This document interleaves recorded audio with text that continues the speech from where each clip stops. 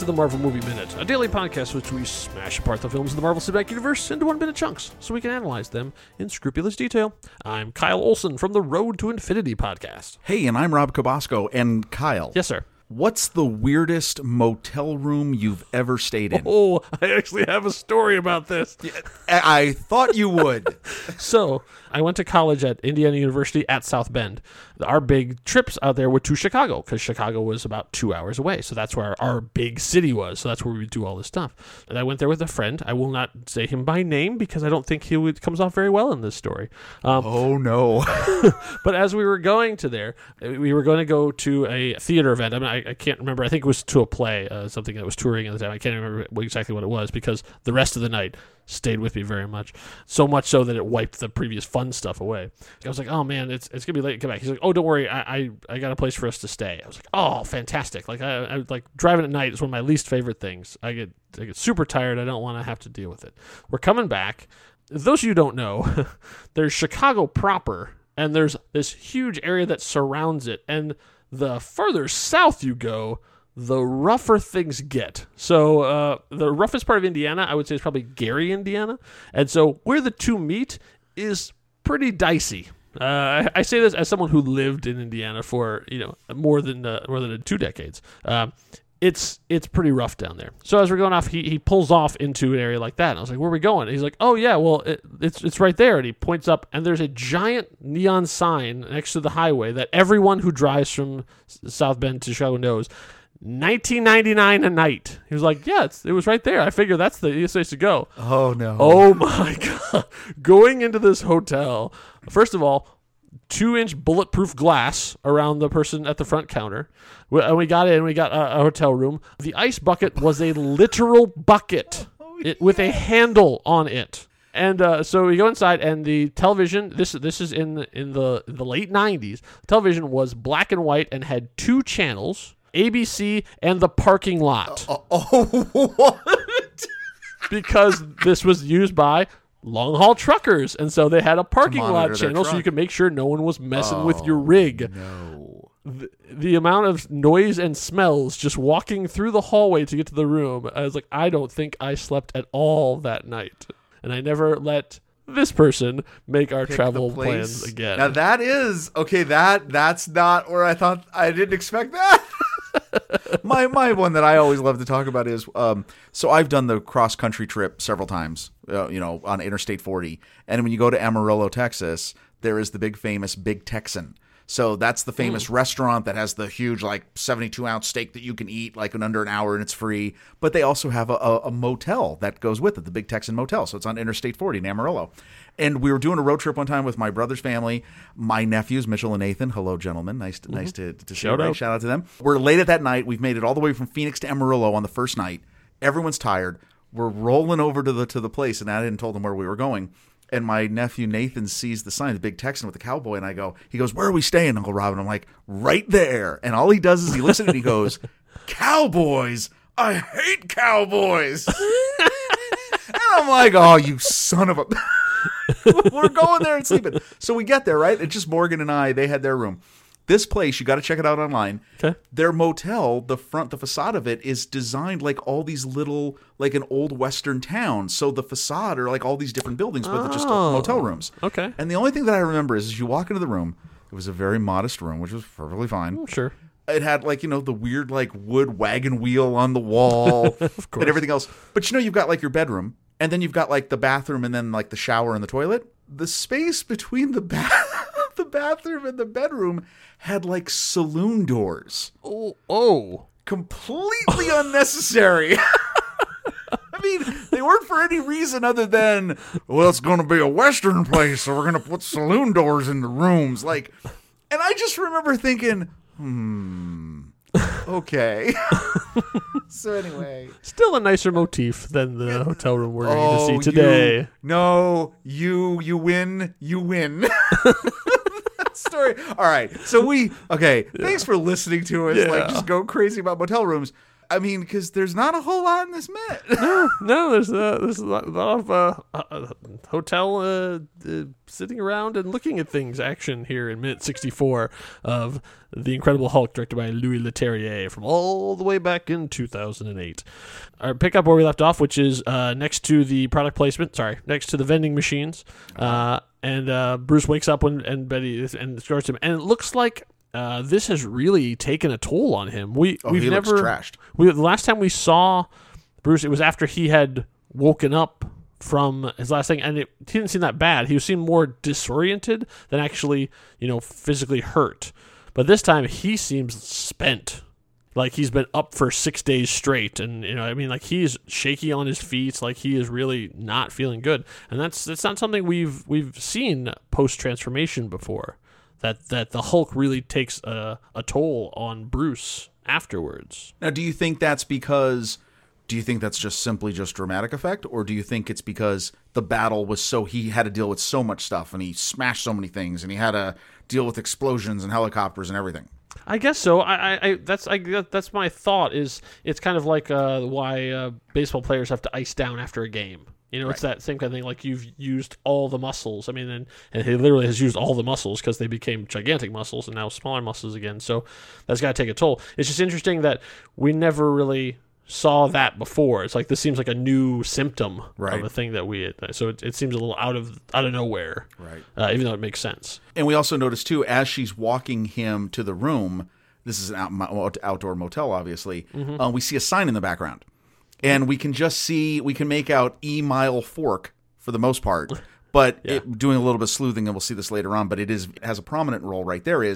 That's 5 Mile Fork, which is a community in Spotsylvania County, 5 miles west of Fredericksburg, Virginia. Yeah, that's right, because Culver University supposedly is in Virginia, so they're on the outskirts of Virginia, and probably going to be headed north. Right, but I thought this was interesting because we talked about Culver University, and we know that isn't actually in Virginia because of where they filmed this. Mm-mm. Did they actually make I think we've talked like off episode about not knowing. No one really seems to know where this location of this filming is, of this motel. Yeah, it's we did some checking and realized other people had done checking and couldn't find exactly where this one was.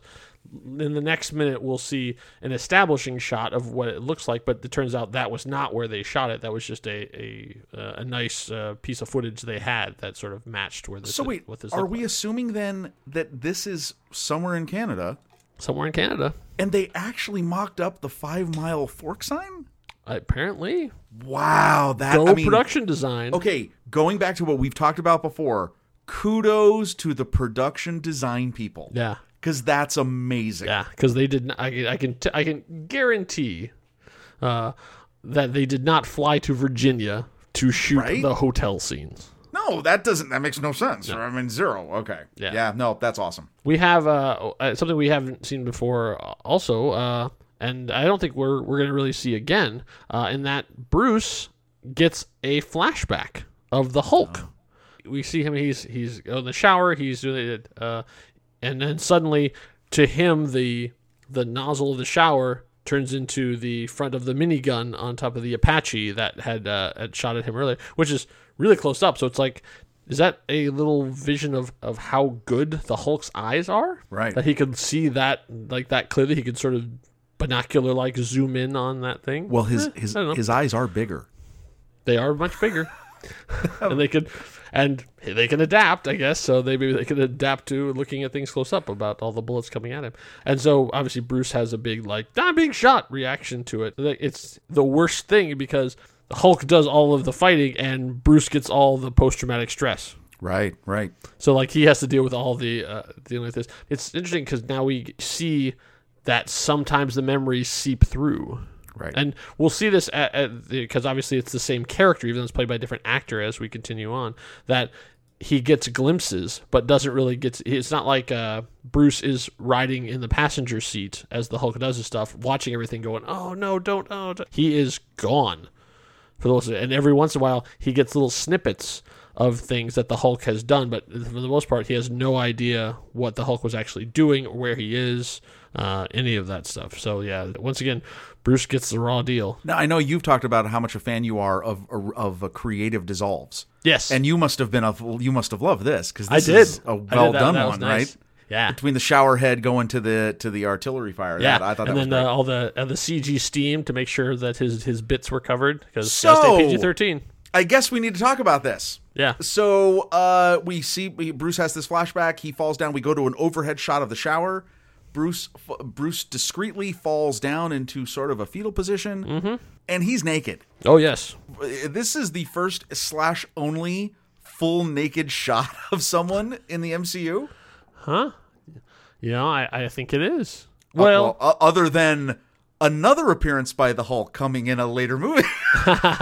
true. But I mean, are you referring to specifically to Avengers, like to heroes? Because I can think of a semi-naked shot. Oh, right. Possibly. Right. Exactly. In Iron Man. I don't know what you call this because I don't know if this was necessary. I don't think they had to do this. Plus, you had to then, not only that, but yes, everyone, there was a CGI artist who had to place protective steam in certain areas. Right.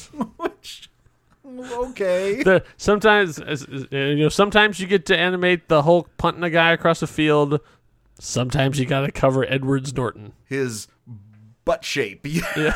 This is what you're going to do. No, it's just interesting. I mean, because it is. I mean, we've talked about some of the little controversies about the crafting of this movie.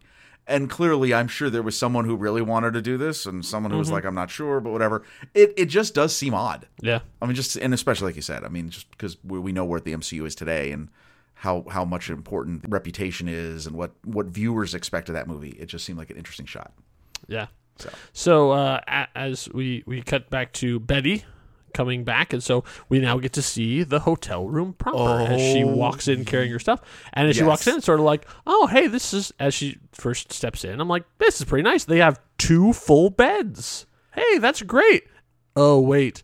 It's a mirror on the door showing the one bed. Oh, it's half the size. Oh, you wacky mirrors. You got me again. And what's over the bed? A big mounted fish. Yeah. Couldn't exactly tell what kind of fish it was. I think it was a marlin. Yeah, but I couldn't marlin tell too. the front to see if it had the pointed sword of a swordfish.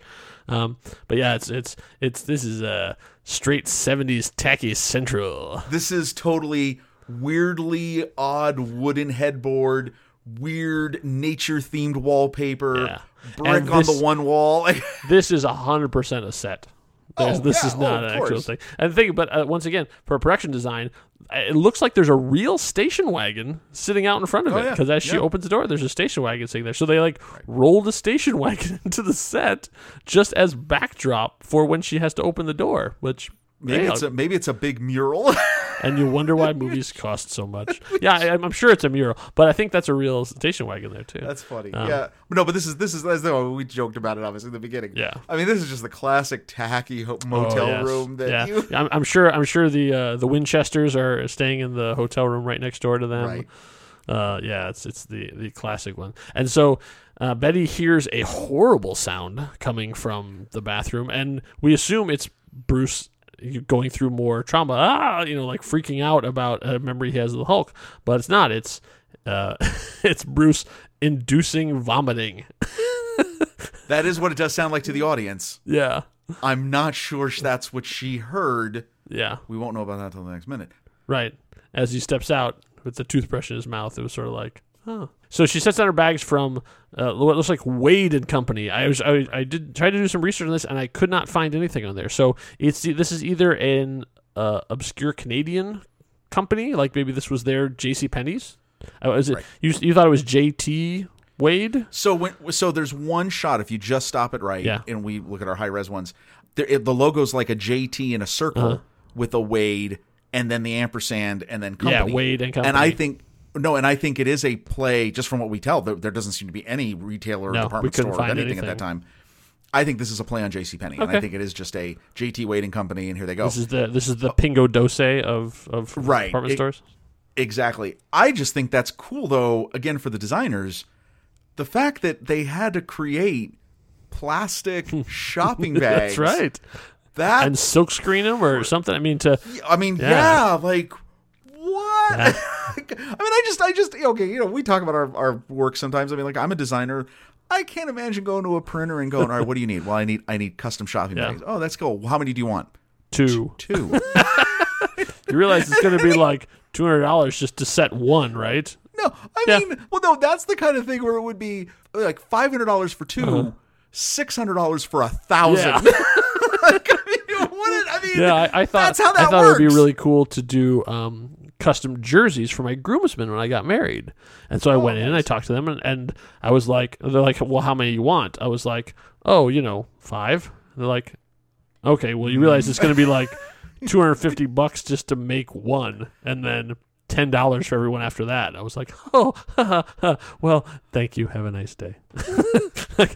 I was paying for my own wedding. I didn't have that kind of money. So pens. Everybody gets pens. Pens. There we go. I was going to say, what'd you get? Pens. Yeah. Oh, very nice. So Bruce comes out wearing just a towel and a toothbrush. Ooh, hello, ladies. Nice. And then he says, I feel a lot better. So after shower and a nice vomiting session, clean teeth, a shower really does set a person right. It does work. Never underestimate the therapeutic power of being clean. And that is where Minute 64 comes to an end. So now you know why we went on this crazy story about motel rooms, because that's it. Yeah. That's all we got.